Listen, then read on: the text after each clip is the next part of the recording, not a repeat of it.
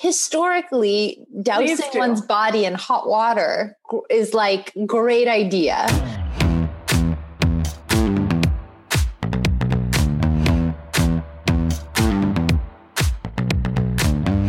I'm Maxine McCoy, and this is Never Been Asked, where I invite my guests to break out of whatever box that they have been put in. And today I'm talking to author, playwright, super accomplished TV executive, Tara Schuster, whose book, By Yourself, The Fucking Lilies, reminds us that fixing our life is found in the little things like bathing during the sunlight and gratitude, even when we're not grateful. So Tara, welcome.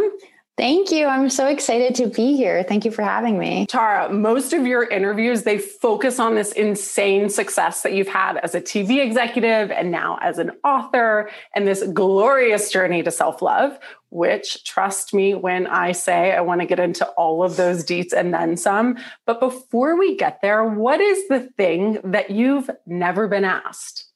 I love this question. I feel like it's like a burning one for me. So I talk a lot about self-care and self-love. And the question nobody ever asks me is like, why? Why do so many people not only not feel self-love, but actively hate themselves? Like, where did that come from? Why?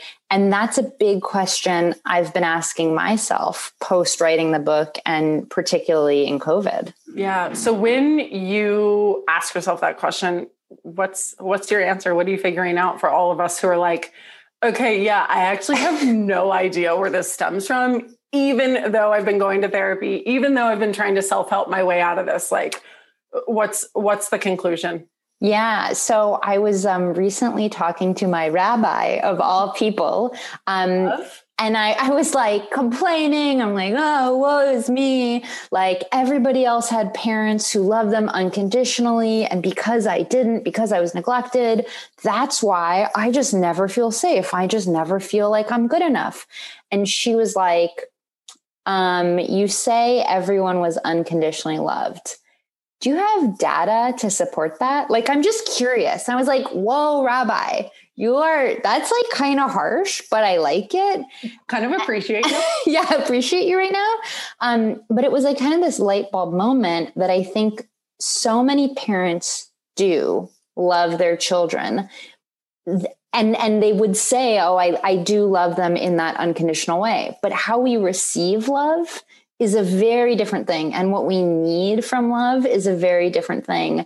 And a lot of our parents just weren't equipped. You know, they had their own trauma. They were dealing with their own stuff. It wasn't personal. It wasn't like an attack on us.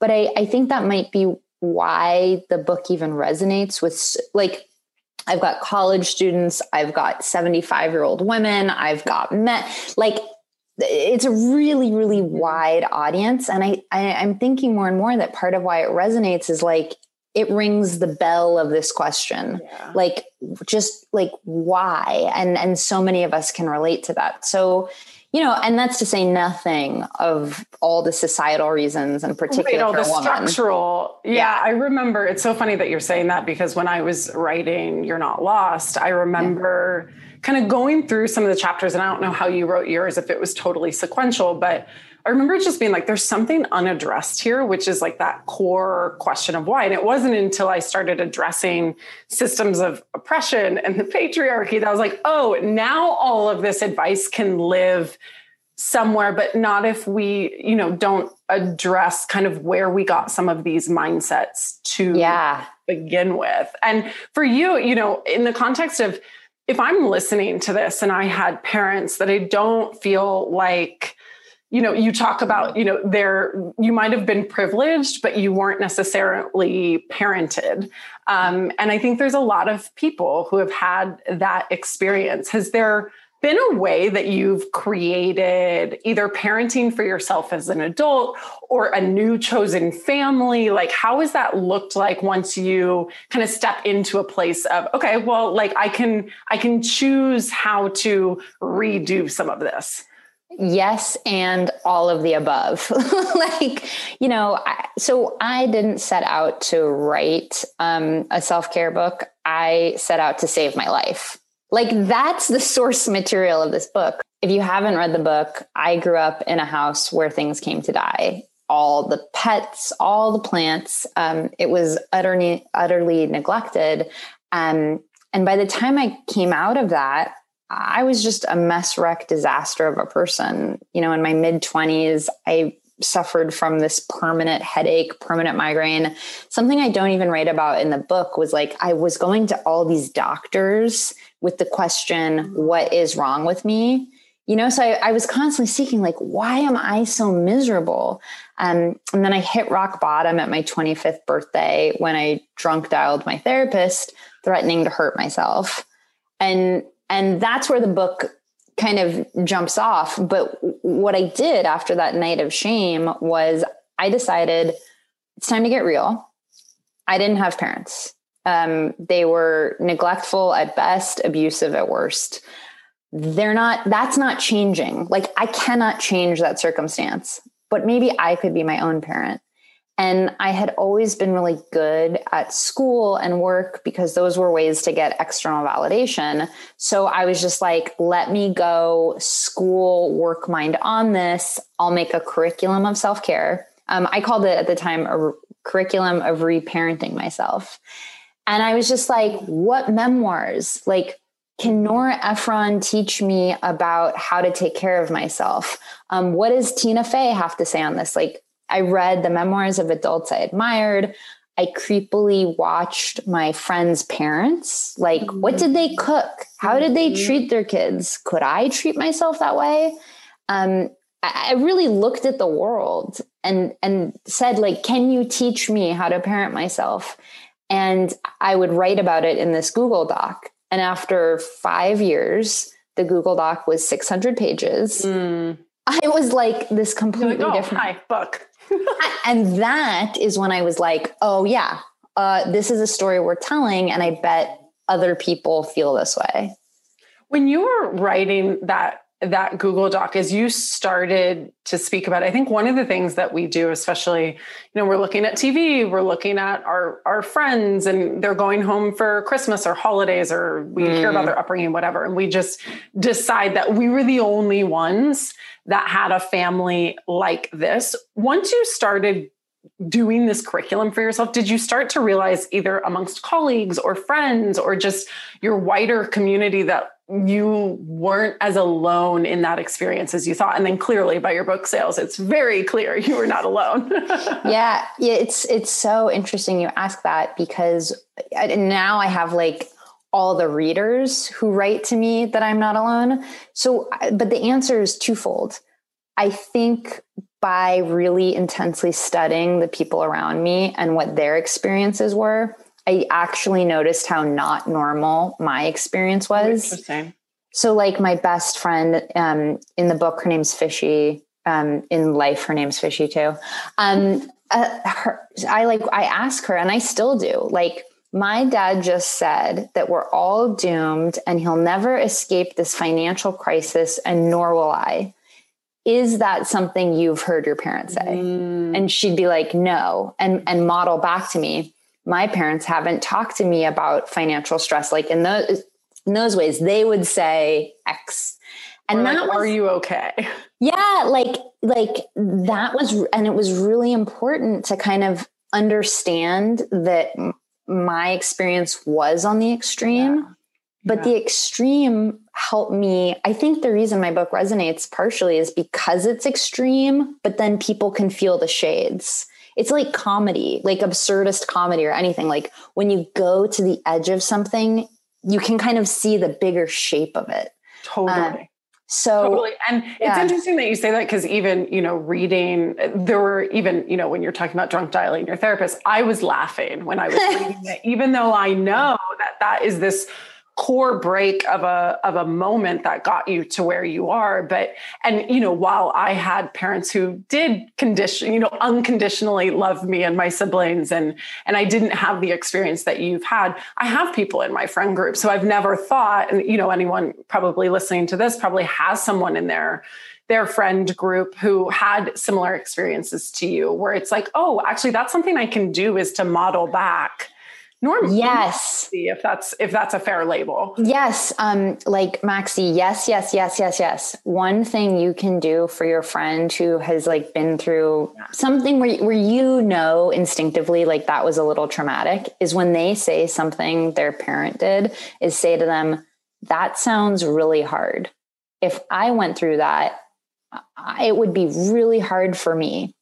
Like even feeling seen, because in a traumatic childhood, like you're not seen, you're literally not seen by your parents. So for your friend to give you that sounds really hard, just so you know, that's not something I ever heard. If you feel like crazy right now, that would make me crazy too. Yeah. So that they don't, you're not offering a solution. Just acknowledging. Yeah, exactly. What they have gone through is totally valid. And you're not just writing it off as like crazy parents over the phone. That it's exactly. Exactly. It's really helpful to understand that. And also, you look at what you had gone through, right? And then you fast forward to just, you said, right? Like I put like my work hat, my achievement, my school hat on. And how did it show up in your work? This ability to really show yourself self-love, did it change the way that you worked? I think one of the reasons that I was so fucking hell bent on doing well at work was because it was the same sort of impulse as getting out of my house, which was I need to climb fast and I need to go. And I really only have 2 factory settings. It's like, go, like burn yourself out and off.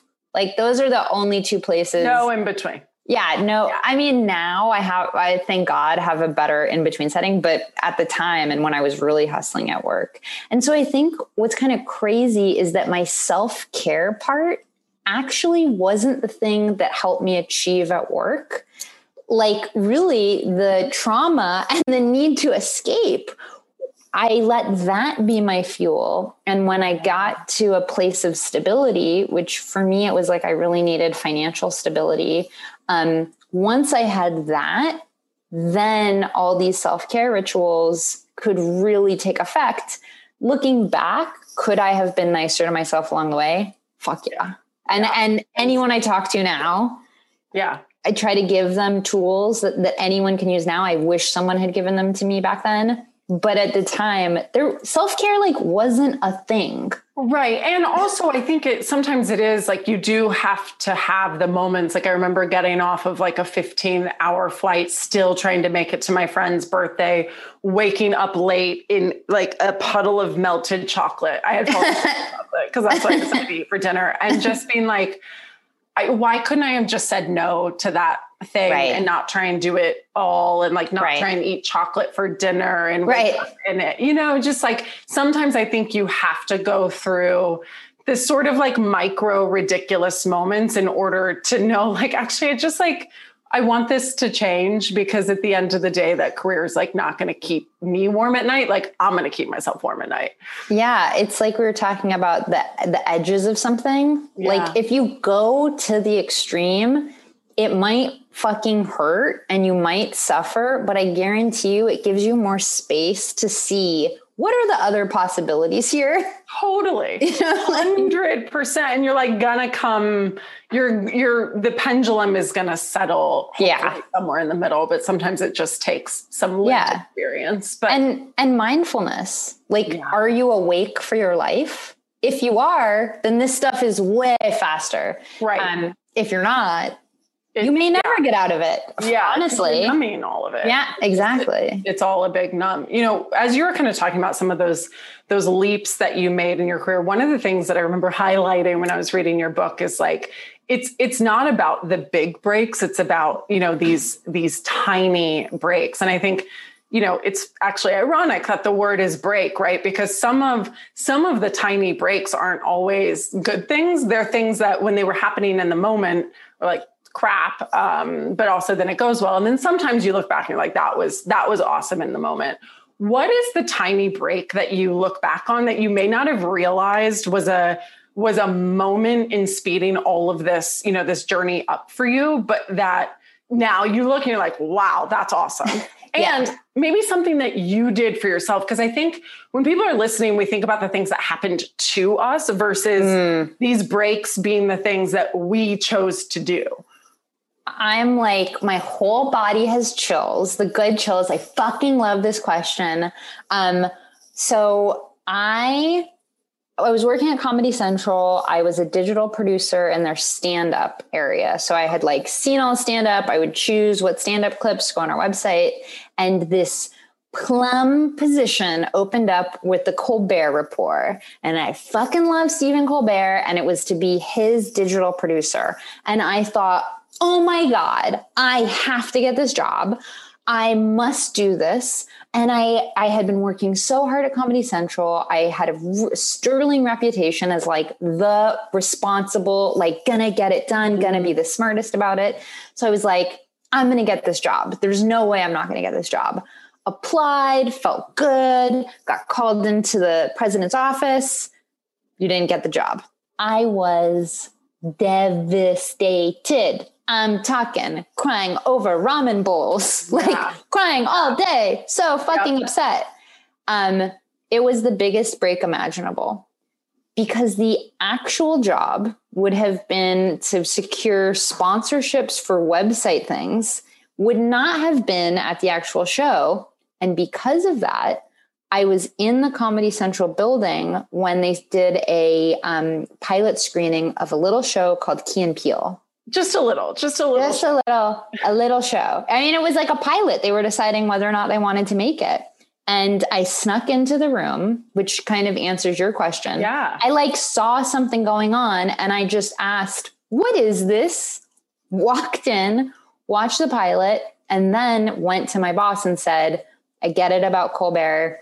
I really want to work on this pilot. Can I work on the show? Awesome. And that is how I got Key and Peele, which rocket shipped my career. That's awesome. It also, you know, I don't know what the time span of both of those things happening, right? Like not getting the Colbert Report and then, you know, moving into, you know, waltzing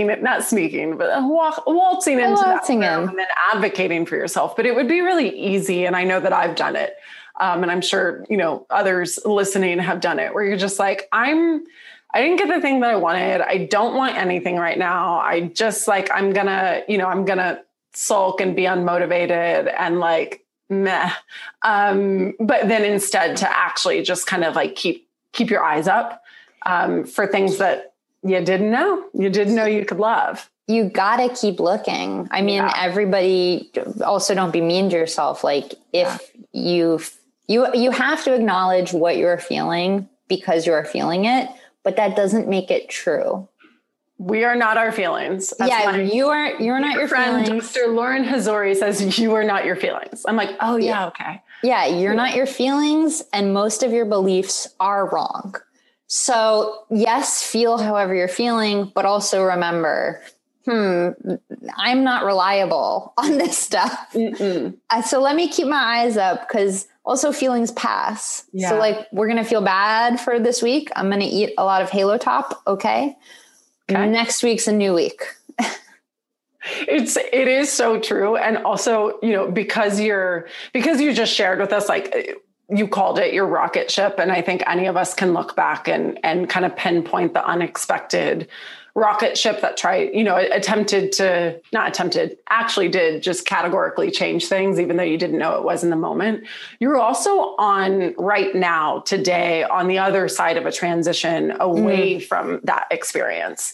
Can you tell all of us a little bit about the overall transition that you're in your own career? And what I'm really curious about, because I know I experienced this in my own book and my own work, is like, what are the things that you really leaned on from your own writing in order to do this with a little bit more loving grace? Yeah, it's such a good question. So I have moved away from being an executive. I was really fortunate in that my book did well, and there's other projects that are happening for the book and for other new bookish kind of things. So I was lucky, and no, fuck that. I wasn't lucky. Here's the deal. I never even wanted necessarily to be an executive as my be all end all. It was like a training and I thought it was awesome and it was a dream job. And if you're going to have a day job, being a TV executive is like the coolest for my loves in life, like the coolest fucking day job you could have. But my identity was not tied to that job. Yeah. My identity was always two things. And I kept these two things on my desk at work: connection, storytelling. I only want to do things if it's to make a meaningful connection with somebody or it furthers my understanding and my giving back to storytelling. So I let those two things be like my pillars in entertainment, because I had seen so many people just go like nutso, like get really like way too wrapped up in the ego of it. And then my assistant got my lunch for me. Like, doesn't that make me important? No, dude, It makes you lazy. Like, so, so I had always been really aware of that. And then I did little by little the steps to be a writer. I wrote this first book 1 hour at a time at 6:30 a.m. Well, you have a huge job. Yeah. Before work. Yeah. And then during weekends. That's how the book got written. Not because I went to the country for a year and took time off. No. Yeah. I changed nothing. I still did my ridiculously crazy, stressful job, but I also pursued my passion. Yeah. And so I pursued it until it wasn't so risky actually to go after it, which is what I'm doing now. And I think the thing that I've really had to really hold on to in this transition from my own book is the practice of being kind to myself in actual concrete ways. What I wanted to know from you, because I had tried to have a practice of gratitude around, right, tying it back to those moments to like really keep me in the self-care and in the self-love. And like, I had done it all and I just like literally couldn't get into the routine until I decided to buy like a small little cashier's journal that at the time I was traveling all the time. So like it was always with me and that made it really easy. And then the first year of doing it, when I went back and I read, it was like a book coming out didn't matter. A big pay raise didn't matter. The big brand campaign, starting a company, none of these things were like the thing. It was the way the light hit Charlie's face on whatever day, like this random, like Lisa calling me and us laughing about the most ridiculous shit. It was all micro moments. And so what I was curious from you, I know a friend gave you the advice around gratitude, but what actually, like we all read the articles, anyone listening to this is like, yeah, like everyone talks about gratitude, all the spiritual leaders talk about gratitude, but like, what actually got you? What was the moment where you're like, okay, this isn't just something I'm doing for a week or two. This is part of my DNA and how I show up in my life. You got the chills again. Now I got the chills when you were describing like the light hitting Charlie's face. Yeah. Those are the things. There's a thing. It's like life. Yeah. When I hear someone say, well, when I sell my book, when I sell my TV show, I'm like, dude, when statements just don't work, nobody's happier. Yep. But anyway, I digress. You don't have to, because also all day today, and like I cried yesterday about something and there's shit in flux. And I was thinking about the end of your chapter, just saying like just show up to enjoy your life. Like, what are you going to do to enjoy your life? And for me, it's like, it's just enjoying the moments, but but so to answer your question with gratitude, I think, my friend who I thought was just like the most privileged person on earth, who was like a ballerina turned lawyer, turned doctor, Harvard, like all the things. Sure. Yeah. I'm like, cool. Yeah. Gratitude. It's super easy for you. Yeah. Like it's fucking not going to work for me. So I'll try it. It was like like most of my things I tried because I hated the idea.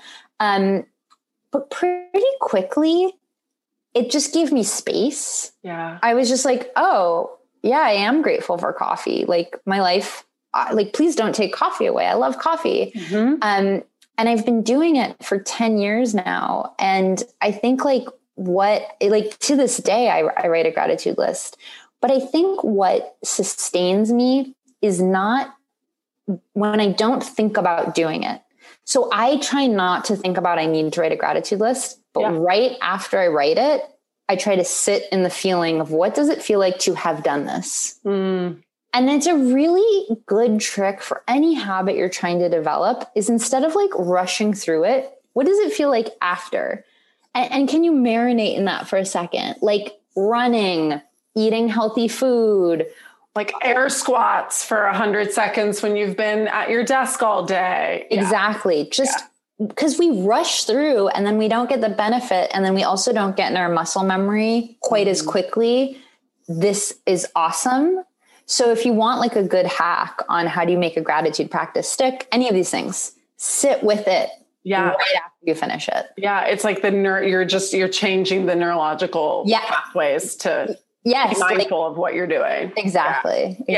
So I know that, gratitude is ingrained in a lot of these ways that you are showing up for yourself. I want to know obviously it's free. Anybody can do it. You can do it in your own way. What are the other things that you think anyone should be doing that are easy, free, especially during a pandemic, whether we have money, don't have to glorify this whole like thousands of dollars to love ourselves. Like we actually need nothing. So what are like the nothing things that you come back to that make the biggest difference for you in self-care? I know gratitude is one of them. Yeah.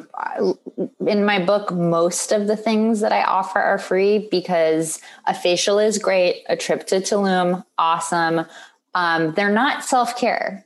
Like self-care is a free thing that you can give to yourself. So in the pandemic in particular, I think taking a bath or just being in hot water with something sudsy, something lovely is an immediate way that you can jumpstart just feeling good. And like, there's a reason that through ancient cultures, bathing has been like such a thing. It's because it is a thing. It's because it feels so nice. But I think you're forgetting a very important part about your own bathing, which is that what time of day?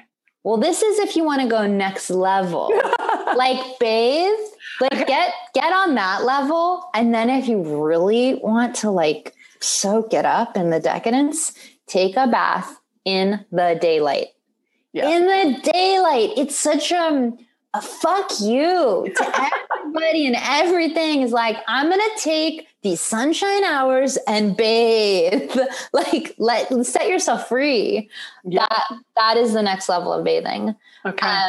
And then I'm going to bathe next, except that I have to make the most of the one time I did my hair and makeup. I know. I'm like, wow, you look so good. I hope to look good one day.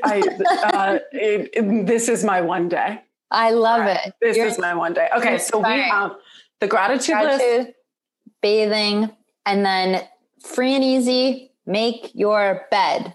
Make your bed, make your bed, make your bed. For the love of God, make your bed. Like you want a quick way to boost your overall happiness. I can guarantee it. I can make you 5 to 10% happier for the rest of your life if you start making your bed. It's a really good way to show yourself that you respect yourself enough to lie in an orderly place when you go to bed. And it does work. Like of everything I can say. I am co-signing your advice on the highest levels. Can we do a PSA? Can we like get this out to people? Yes. We stamp our approval on this. PSA, make your fucking bed. Make your fucking bed. That actually should be your next book title. Make your fucking bed. Make your fucking bed. I already have a next book title, I'm sure, but I may, I loved in those tips that obviously as we talked about your friend, a very specific friend gave you the gratitude. But I think that, in the context of friendships and you reference so many people and continue to about the people that are bringing you to where you are, your next projects, your evolution of self, your rabbi. And, you talk about your lady harem. In my book, I talk about the girl gang. You talk about the hype men. I talk about cheerleaders. I was just like, yes, and yes to all of this. But I am curious because for me, I've worked in the women's leadership space for a decade plus. I have been surrounded by like-minded, badass women from different backgrounds who didn't think twice about, when this woman is successful, I'm successful. How did you build that support system in a very different culture, like a TV culture, like a comedy culture that are so male dominated? Was it more difficult for you?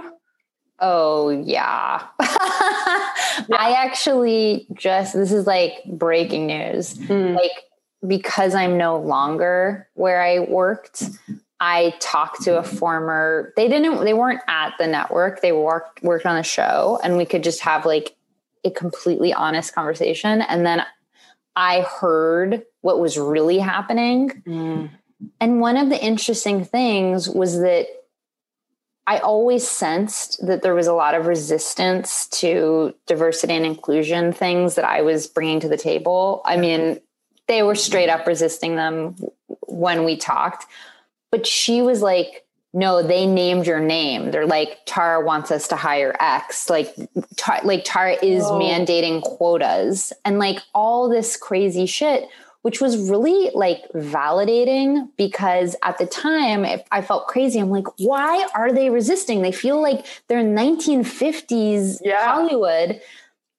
They were. It is incredibly difficult. And I think entertainment, unfortunately, is extremely backwards. I mean, the things I've heard are shocking, except they're not shocking. They're the reality. And I think particularly in this year, I really found myself having to speak up a lot more because there's no fucking choice.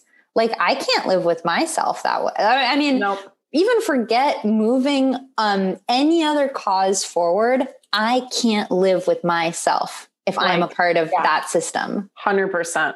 I can't. Do you find now, so you were advocating to the best that you could, you now sort of have validation that the resistance you were getting was real, and potentially you were never going to be able to change it from the inside out.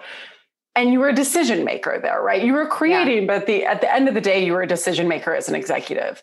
Now that you're in a place of creation, you're making things, you're creating things. How are you using that same fire in you to do it from a different way? Yeah, it's so that's something I really think about a lot and is on the top of my mind. And I think even in the executive in me that won't die is through hiring practices. Yeah. So my interns, the person who helps with graphics, my website, my whoever they are, that is part of my power. Yeah. Is that I can hire people who might otherwise not have gotten the opportunity. Yep. People like, that's up to me. So hiring is still really important.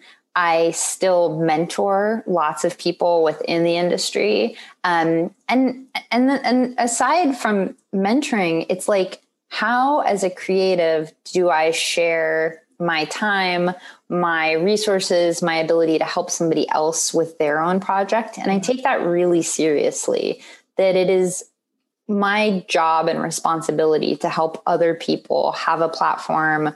And why wouldn't I? Like, because then, like, in the most selfish terms possible, when I help somebody else, I get to be a part of their success story. Totally. That is dope as fuck. Totally. Yeah. It is why wouldn't you? But also people who are stuck in the systems, right? The systems of, really poor decision making, think that the only way that they can continue and is to play by the rules at B, but then coming out of it, like what you're doing, you're like, great, I get to set the set of rules that allow people from every background, race, sexuality, class, all of it, be a part of what I'm building, which is, totally. And like, which is my own. And I would also say to anybody who actually is in a position of power within a company, I do not regret advocating ever. Like, when talking to this woman, I mean, this like just happened. She was like, thank you. It it opened up the conversation. I learned so much more, and I was able to get people those jobs. Like, was it to the extent that I wanted? Fuck no. Yeah. Did it give some people their first resume item? Yes. Which is like how you do anything else. And what did it cost me? Being uncomfortable for 1 minute. There's a lot of us, myself included, that feel like there's been a lot of changes to friendships. There's also like, things are weird, things are hard. What have you experienced in this time? And also in this transition of like, what have you found out about your lady harem during this time? Yeah, it's so interesting because I get a lot the question like, you have such an amazing lady harem. Like, I'm so jealous. Like, I want a lady harem. But not many, but they don't really ask like how, how do I do that? And it also, I had a big friend breakup in like right before the pandemic, which like Taylor Swift and all of our songwriters need to start writing ballads about when a friend breakup happens, because it's so much worse than a romantic. It happened to me. And I mean, we are many, many years past it. And I still I'm still sad. There's still sadness in me. I think about this woman every single day. I've dated people for like 7 years who I'm like, oh, who's that? Like, not thinking about it, but the loss of a friendship is so horrible. It's hard. And so that really made me reassess everything. I was like, okay, I need some new fucking friends who don't have that particular thing that just went awry, that pain. Yeah. And so it was the pandemic, and I was like, well, how am I going to do this? Like, I can't like go out. I can't, so I just got really practical on it, and I wrote What did you do? Like when you're like, how do I do this? Like, what did you do? Tell us. Yeah. So, again, it's like my student executive mind. I was like, I wrote a list of people I had met a couple times and thought were amazing, but in pre-pandemic times, we wouldn't have time to hang. Yeah. Like we were always like rushing and getting on a plane. Yeah. So like you wouldn't follow up.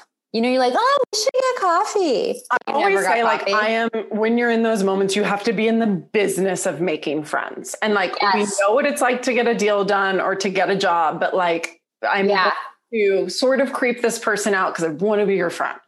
So yeah, exactly. So I like had this list, and then I just called the people on the list and said, hey, I'd like to be your friend. Are you open to that? Like that earnest. I love it. Wasn't, when there was no like major explanation, just, I think you're dope as fuck. Would you be my friend? And how many did you get all yeses back? Did anyone say no? Nobody said no, but like how I told myself like I would handle that rejection was like, oh, that's funny. I'm an adult. Yeah. Someone just said no to my friendship. Cool. Yeah. Like that's weird. But I did this with a few people. Two really became two of my dearest friends who I now talk to. Like last night I was on the phone for an hour and a half with one of these people. She lives in Washington, DC. But like none of us see our friends anyways right now. So don't matter. Doesn't matter. So make a list, get on that vulnerability limb and just say, hey, would you be my friend? And then you have to follow up. Be the friend, model for them how you want them to treat you. Follow up with them, send them cards, make them feel seen. I want to have 2 more hours of conversation with you. Before I let you go, I have to know, what are you batshit grateful for? Oh, okay. This is going to sound, I think, really cheesy. That's okay. But cheese. My life. Yeah. So through my rabbi, I've been doing a lot of like prayer, and I'm starting to pray. I don't know what's going on. Yeah. There's this one prayer, Moda Ane, which is like, you're basically like, oh, this soul is in this body again today. Whoa. Cool. And so I'm like so grateful for just like, I get to be here. Fuck yeah. Yeah.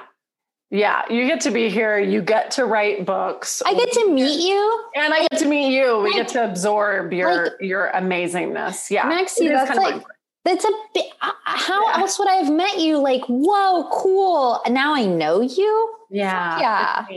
And I'm going to send you the email that says, can we be friends? Oh my God, please. Okay, the answer is yes. All right, Tara, thank you. Thank you for having me. Never Been Asked is a Woman On production. Maxie McCoy is your host. Our executive producers and creators are Maxie McCoy and Lisa Raphael. Sharissa Wright is our producer and editor for both audio and video. Yep, that's right. Watch Never Been Asked and everything Woman On our YouTube channel, and visit womanoncollective.com to join our digital collective.